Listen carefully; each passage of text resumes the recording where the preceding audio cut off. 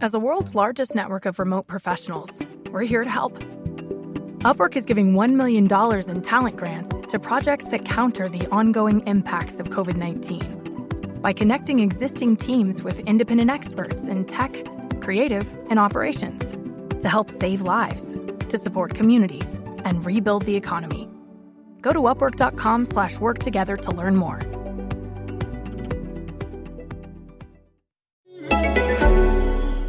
Hello and welcome to the brand new Price of Football podcast with me, Kevin Day, and Kieran Maguire, football finance expert at Liverpool University.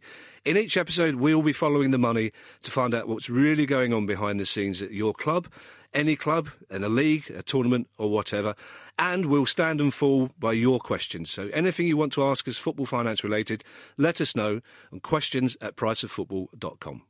Now, the reason I wanted to do this pod in particular is that I have a very probably overly romantic view of football and its place at the heart of working class communities. And like most football fans, Kieran, I get so energised by financial things. You know, financial fair play rules, transfer fees, agents' fees, mega rich owners, clubs going out of business. And like so many football fans, I don't have the foggiest clue of how the finances actually work.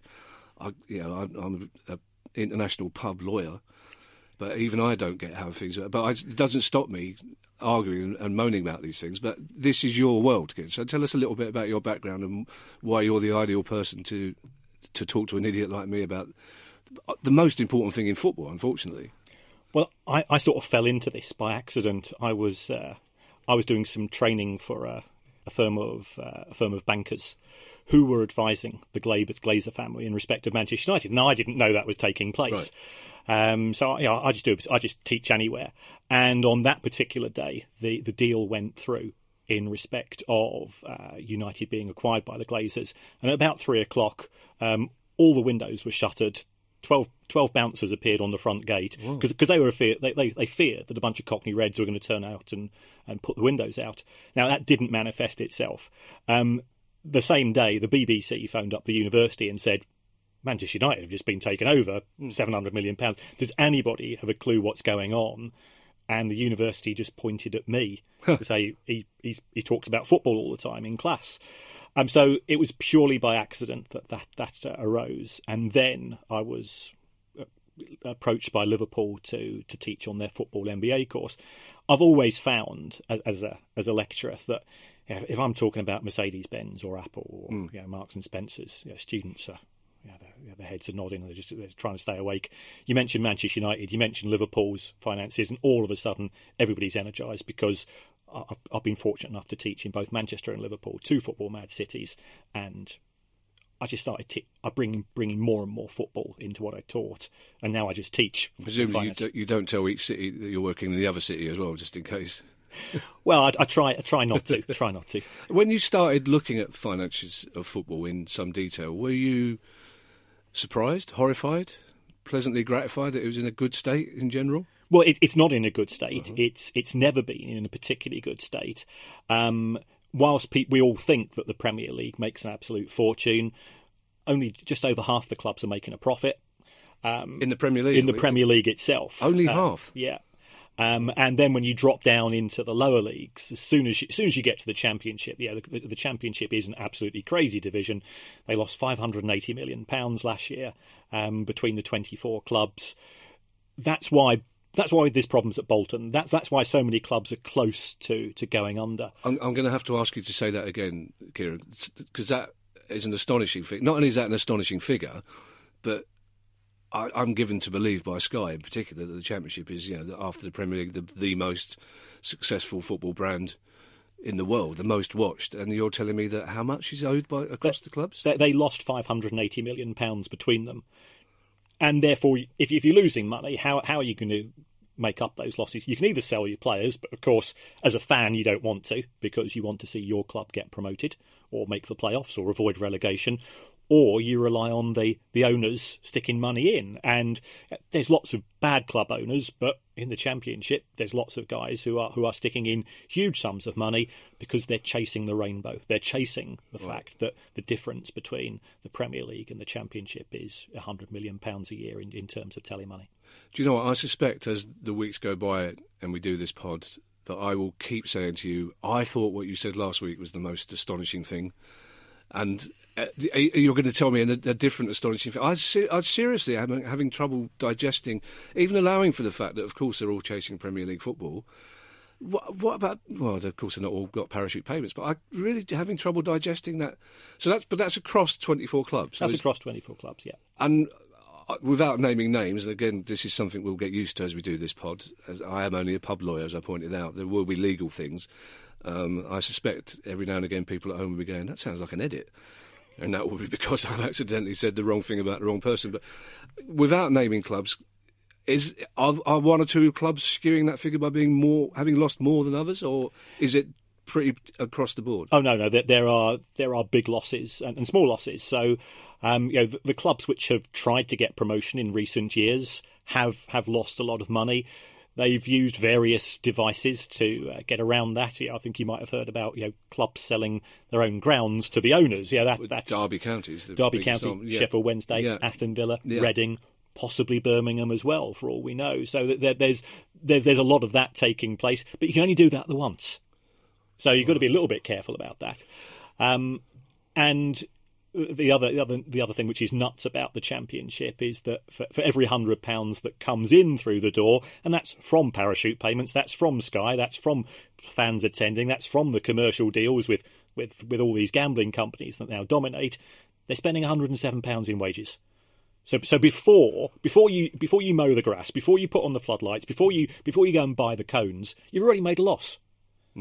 And everybody seems to think that's okay. You've already touched on two issues that I suspect in weeks to come will be coming back. The Sheffield United case is a very interesting one with the two rival owners. The preponderance of gambling companies sponsoring, and I'm a Palace fan, and our sponsors two teams in the Premier League, which I always find slightly baffling. And it's a company that you're not entirely sure you'd want associated with your club just in terms of their product. But there's a story that dominated the summer that I think horrified all football fans, and I think that's where we should start this podcast, really, and hope that it doesn't set the tone for podcasts to come. And we're talking about the demise of Bury. Now, people ask me why I didn't tweet about this, and I didn't tweet about it in the same way that I don't tweet when somebody I know dies, because I just hope that people assume that I'm beyond angry. People who don't understand football, who look at a purely economic point of view, don't understand what a football club means to the community. They don't understand what it means in terms of not just local businesses, but what it means to football fans. And as a Palace fan who've twice nearly been out of business, who were hours away from going out, I cried my eyes out when it was saved by the consortium. I'm not ashamed to say that. So I know what Bury fans would have gone through, but I was so angry, but at the same time, without being able to articulate what I was angry at, who I was angry at, whether I was more angry at the EFL, at the owner of the club. So I want to put this to you in three parts, okay, if you don't mind. First of all, how did it happen? How did it come about? Secondly, how was it allowed to happen? And thirdly, how do we stop it happening at another club in the future? Because there's always been that fear. I remember Anna Kirbysley saying that eventually a club will go under and there will be a domino effect. So, first of all, how did it come about, the Bury situation? Well, Bury have had two owners in recent years. Yeah. One of them's called Stuart Day, and the other one is called Steve Dale, and they're very easy to mix up, so we call them SD1 and SD2. Okay. That's not normally the best thing to do. The first guy, SD1, he wanted Bury to be a successful club. Now, Bury... I'm sorry to interrupt so early, but you say that as though there are some owners who don't want their club to be successful. Isn't that a given?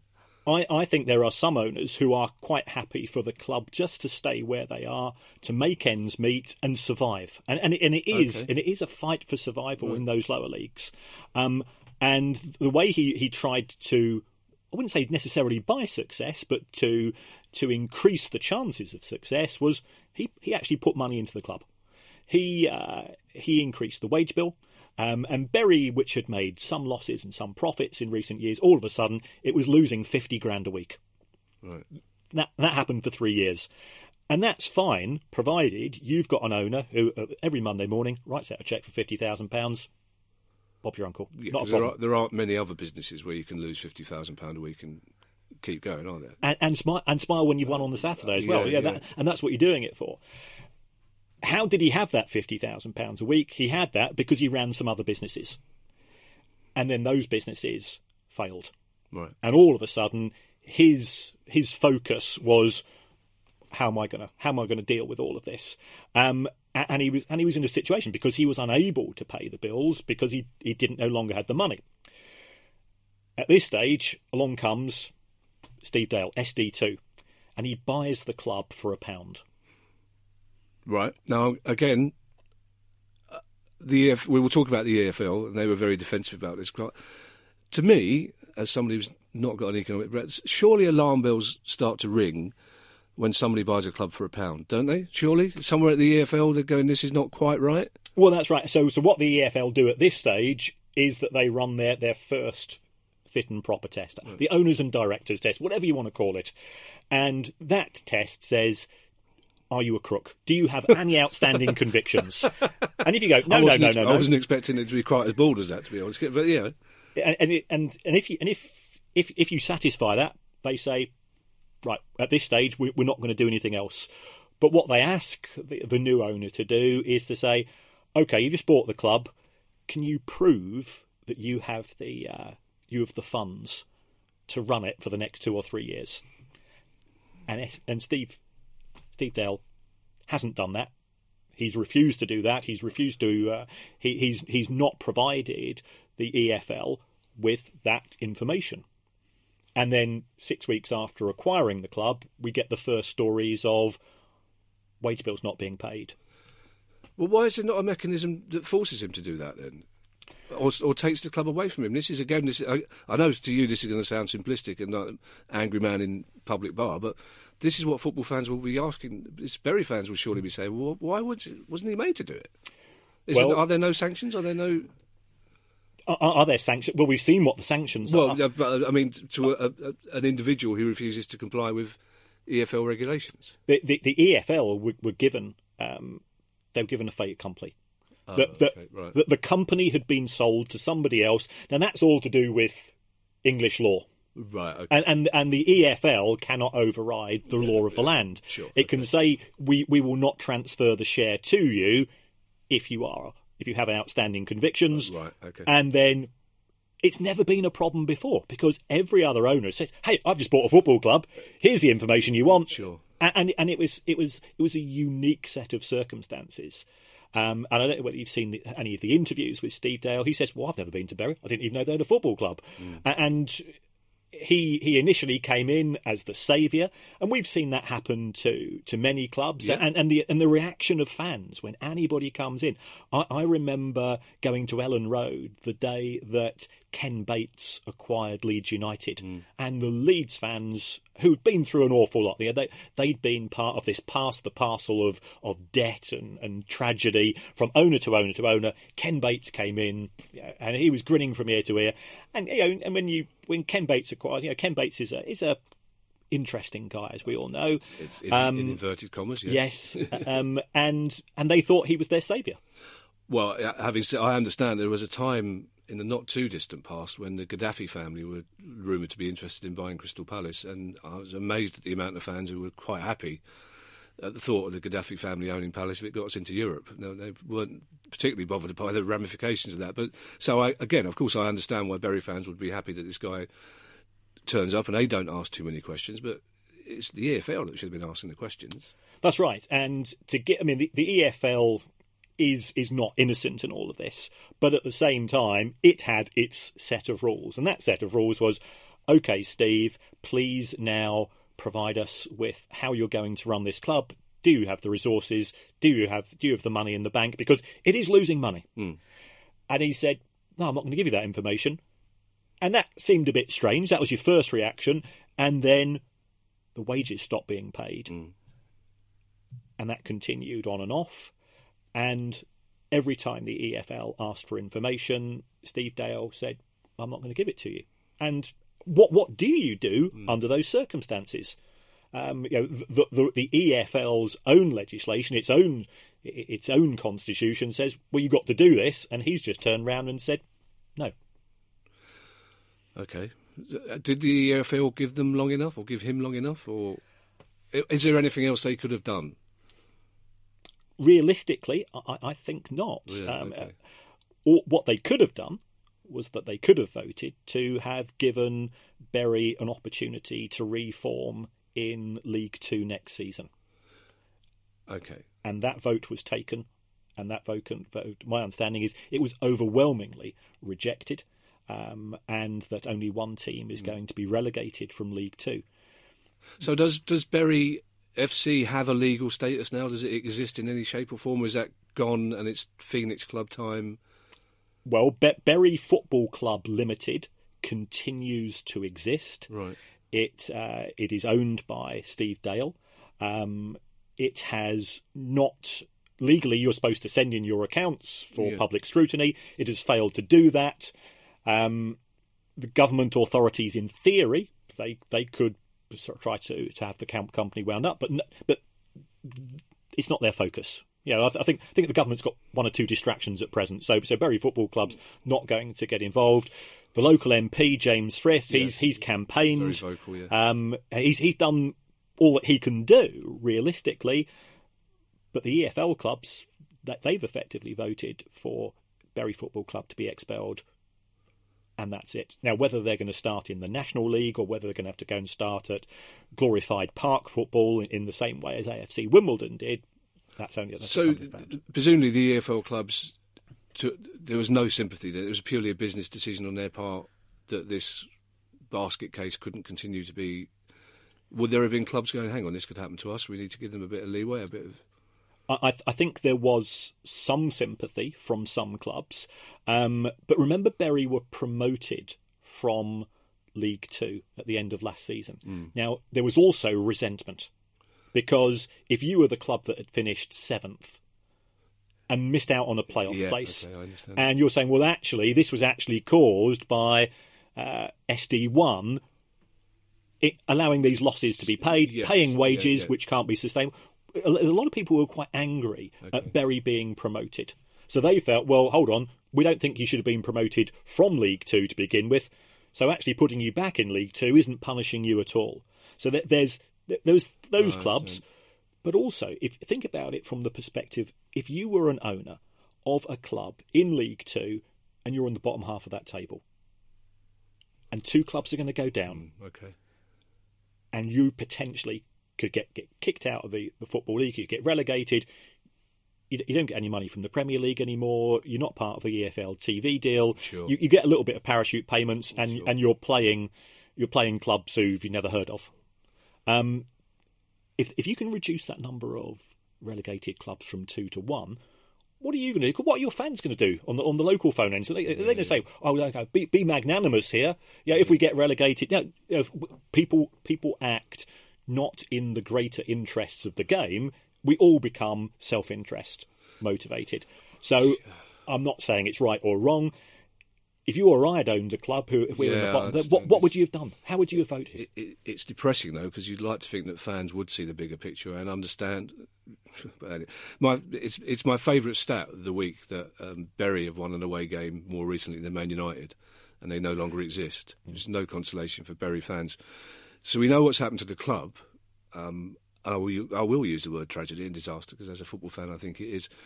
What's going to happen to SD2? I mean, is there any sanction? Does he just carry on his merry way and sleeps happily at night despite what happened to the club? Well, if you look at his public comments, he does appear to be unfazed by this. He instigated this thing called a creditors' voluntary arrangement. Yeah.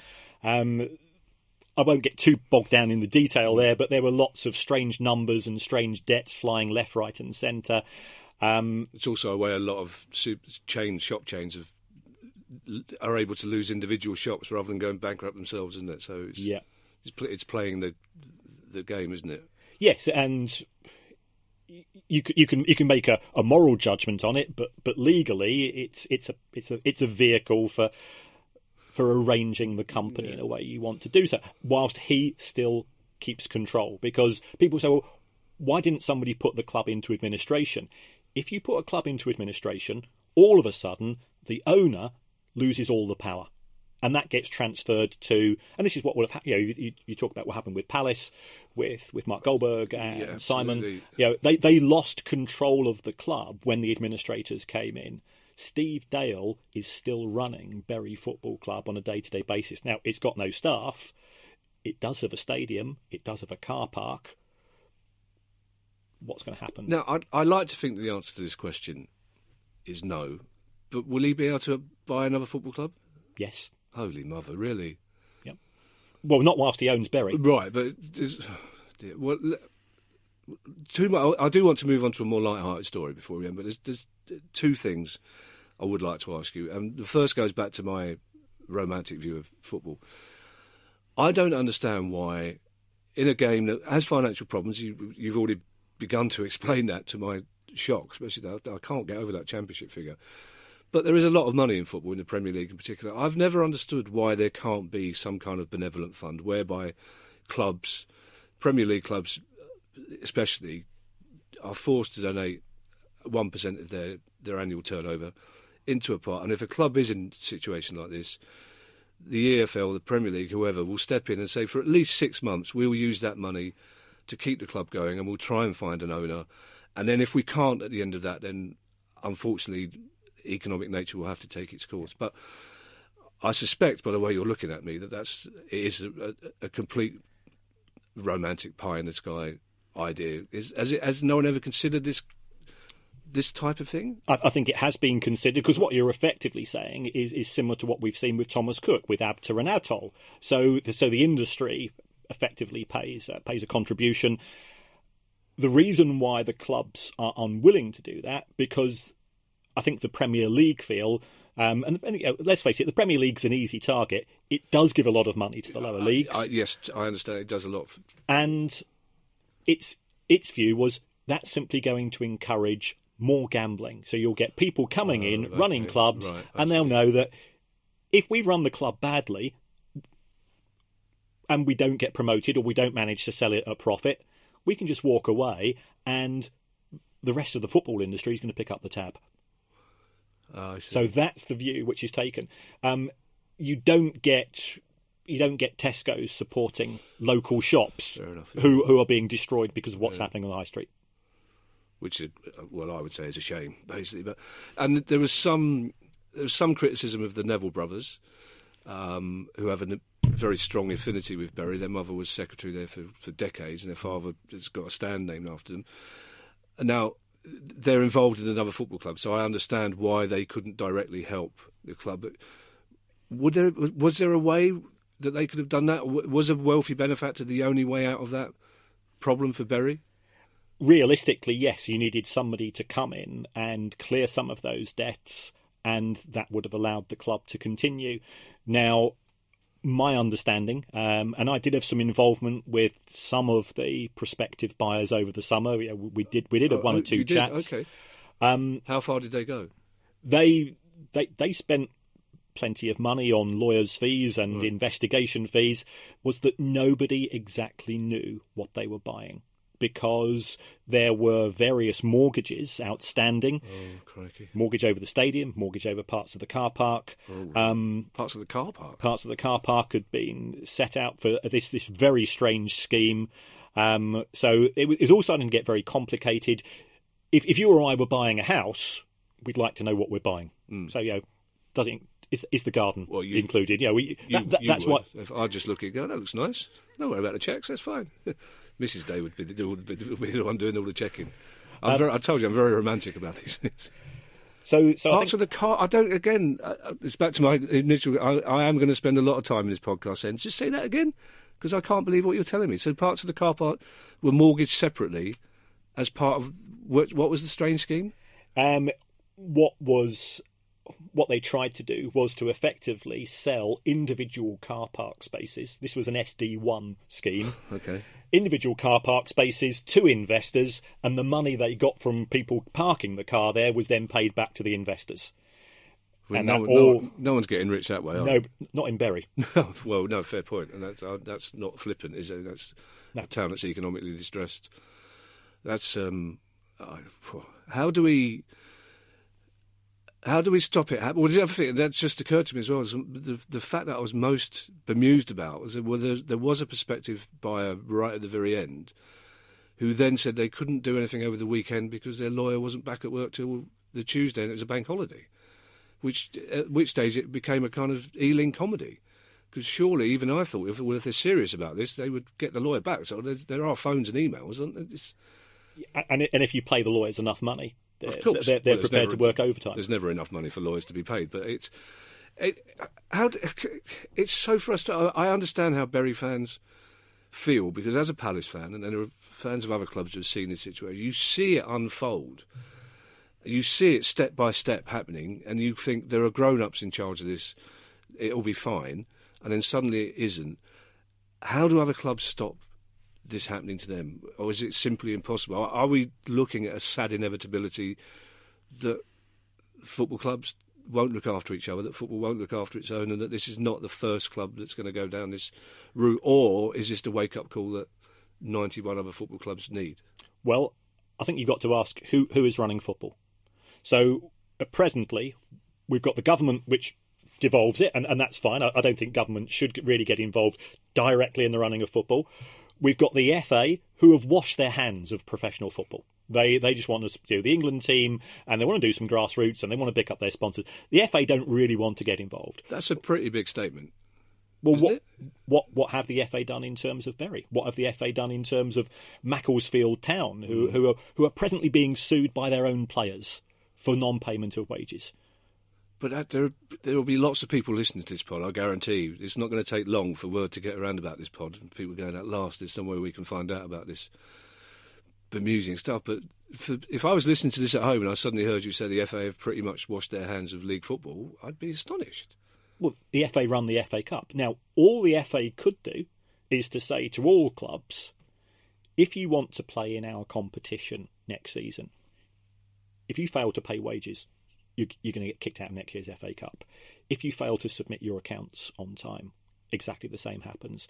If you fail to let the EFL or our own inspectors go in because we are concerned about you, because you've got a county court judgment or something, then perhaps we would have more of a reaction from clubs themselves, because the FA Cup, whilst it has been diminished in many regards, it's still something that, especially if you're a lower league fan and a lower league owner, you get quite excited about, because you're hoping to get an away fixture at Old Trafford. Well, we saw a club kicked out of the FA Cup this week, didn't we, in Grays, for what it's like VAR. It was technically wrong. It was a player whose registration wasn't correct, but who had played for other clubs.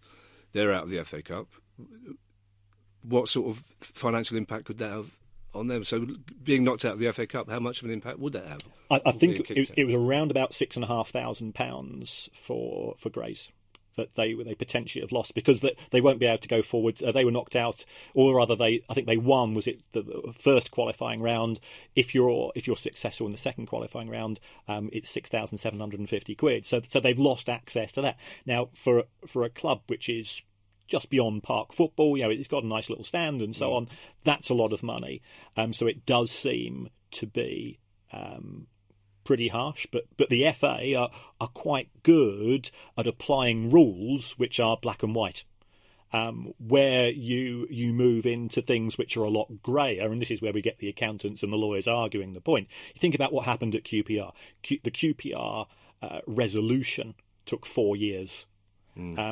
If the FA can say, he's not registered and you're out, but then you've got Liverpool having an ineligible player in the Carabao Cup 2 weeks ago, and they've just been fined. So it appears to be there's an inconsistency in the way that football is being run, because we've got the FA, Premier League, and the EFL, and they're all running themselves slightly differently. I mean, the Liverpool fine thing is ludicrous, because it's they're not even going to notice it. It's £5 down the back of a sofa that they've lost, essentially, isn't it? So the FA can't get involved.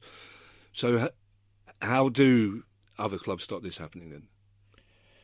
do other clubs want to stop this happening? Because who makes... to themselves. I mean, how the clubs that are out there in financial trouble, that are frightened by what happened to Bury, what do they do? What do each club do? Can the fans help in any way? I know some clubs like Exeter are owned by fans, but is there any way that fans can get involved, can nudge their owners to say, look, this could happen to us? Well, I think one of the things we can do as fans is to be a bit more realistic in terms of our ambition. Because if a club loses three or four matches on the trot, you get people on social media, you get people on the phone-ins writing to local newspapers saying, speculate to accumulate. Yeah. Now, that, to me, is one of the dumbest things I've ever heard. I don't, at the end of each month, and I'm sure you don't do the same, so I don't go home to Mrs. M and say, I'm not paying the mortgage this month, everything's going on scratch cards. Well, I would never assume anything economically sensible about me. There will be things that you will find out about my finances over this pod that will probably astonish you. But never mind, that's why economics is a grey area to me, which is why I'm so interested in this. And it's a shame, isn't it, that the only thing that fans can do is to rein in their expectations, because as you we're right back to where we started with the Championship, and because that's the worst offender, isn't it? Those clubs. It is, but it's also the most exciting division in English football. Yeah, so you sound like Sky now as well. So, is your instinct then? Is your cold, hard, dispassionate instinct that this is a one-off, Bury, or do you think we're seeing a kind of Darwinian coming to the senses that the more weaker clubs will go to the wall and the Football League will become smaller but more viable? There is the potential this season for us to lose one or two more clubs. At that level or higher? At League One and League Two level. I don't think anything will happen in the Championship. I mean, Bolton were at 11:59 p.m. I appreciate what you said in respect of Palace. Yeah. Similar thing happened to Villa 2 years ago.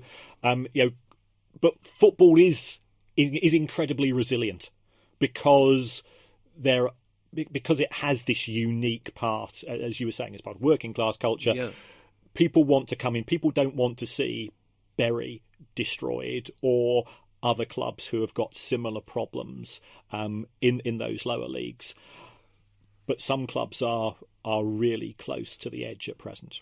That's distressing to me. I mean, Bolton is the salutary lesson to all of us. It's not that long ago I was visiting Bolton as part of Match of the Day 2. They were flourishing in the Premier League, seemed to be a very well-run club, really nice stadium, attracting players of the likes of a Kocher that you wouldn't expect to, and now suddenly, as you say, very, very near extinction.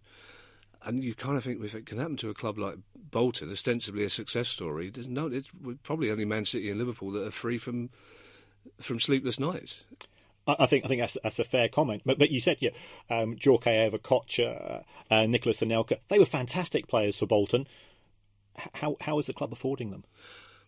Bolton's losses were £189 million by the time we got to 2016. That had been the losses which had been accumulated during the time they were in the Premier League and since then. I'm having another eyebrows moment. I'm sorry to interrupt you. Say that again.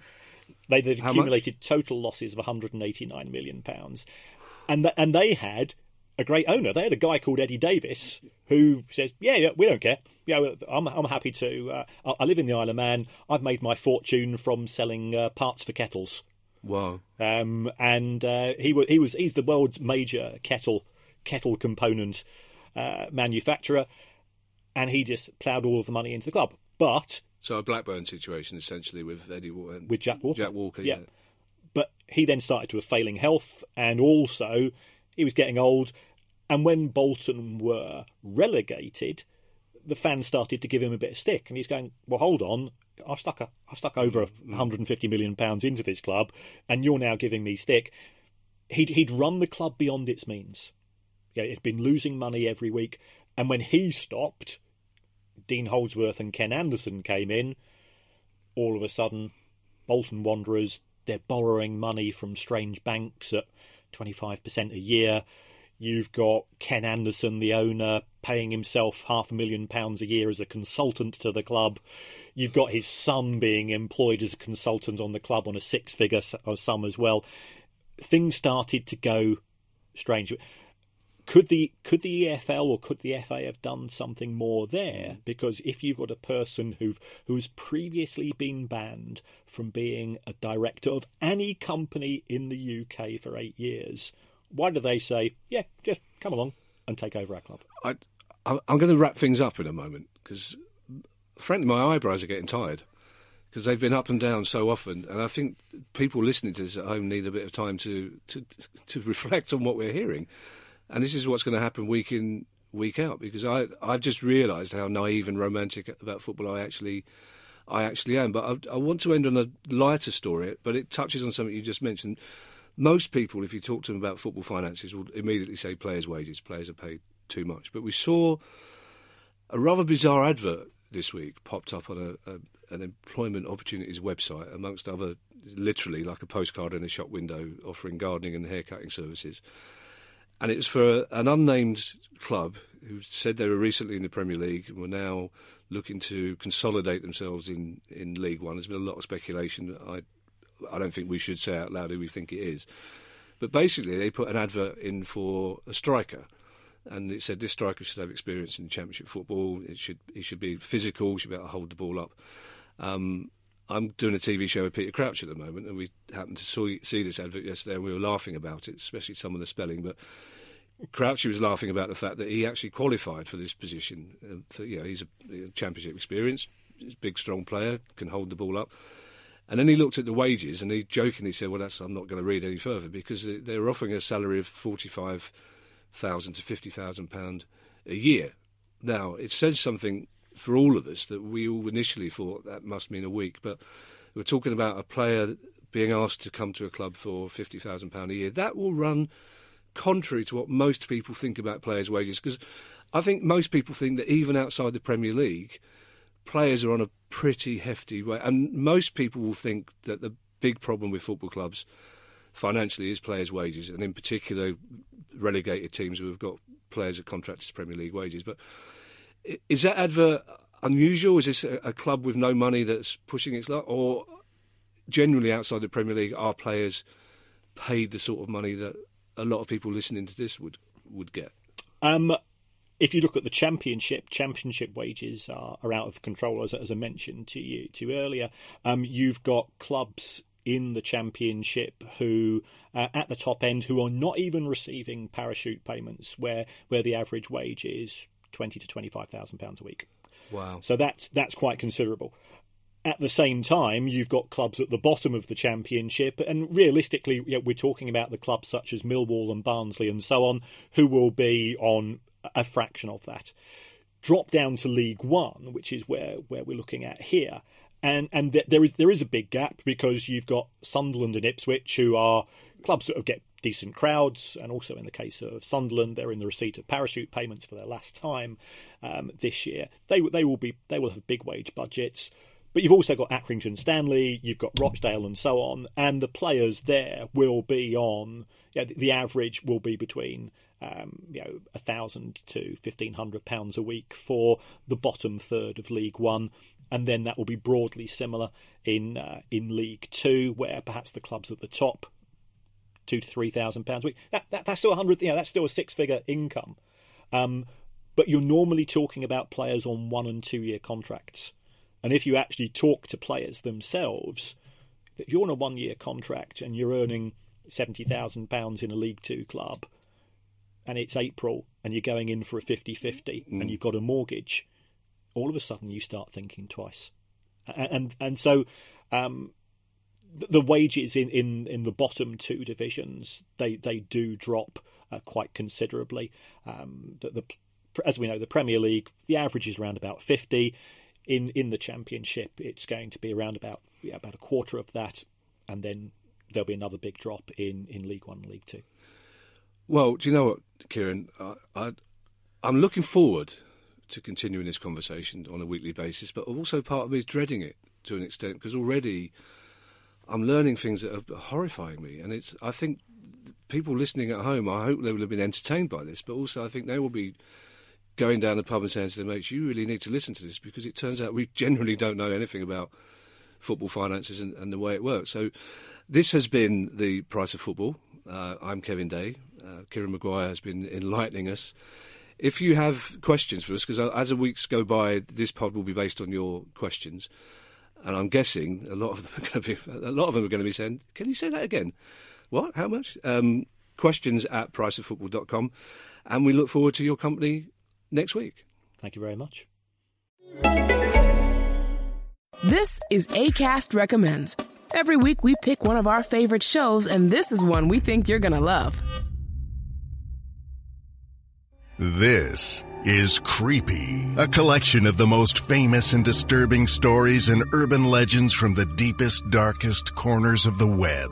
Hosted by creator John Grills and a cast of creepy narrators. New stories added every Sunday. Listener discretion is advised. Listen free on your favorite podcatcher or find us at bloodydisgusting.com/podcasts. Acast is home to the biggest podcasts from the U.S. and around the world. Subscribe to this show and hundreds more now via Acast or wherever you get your podcasts.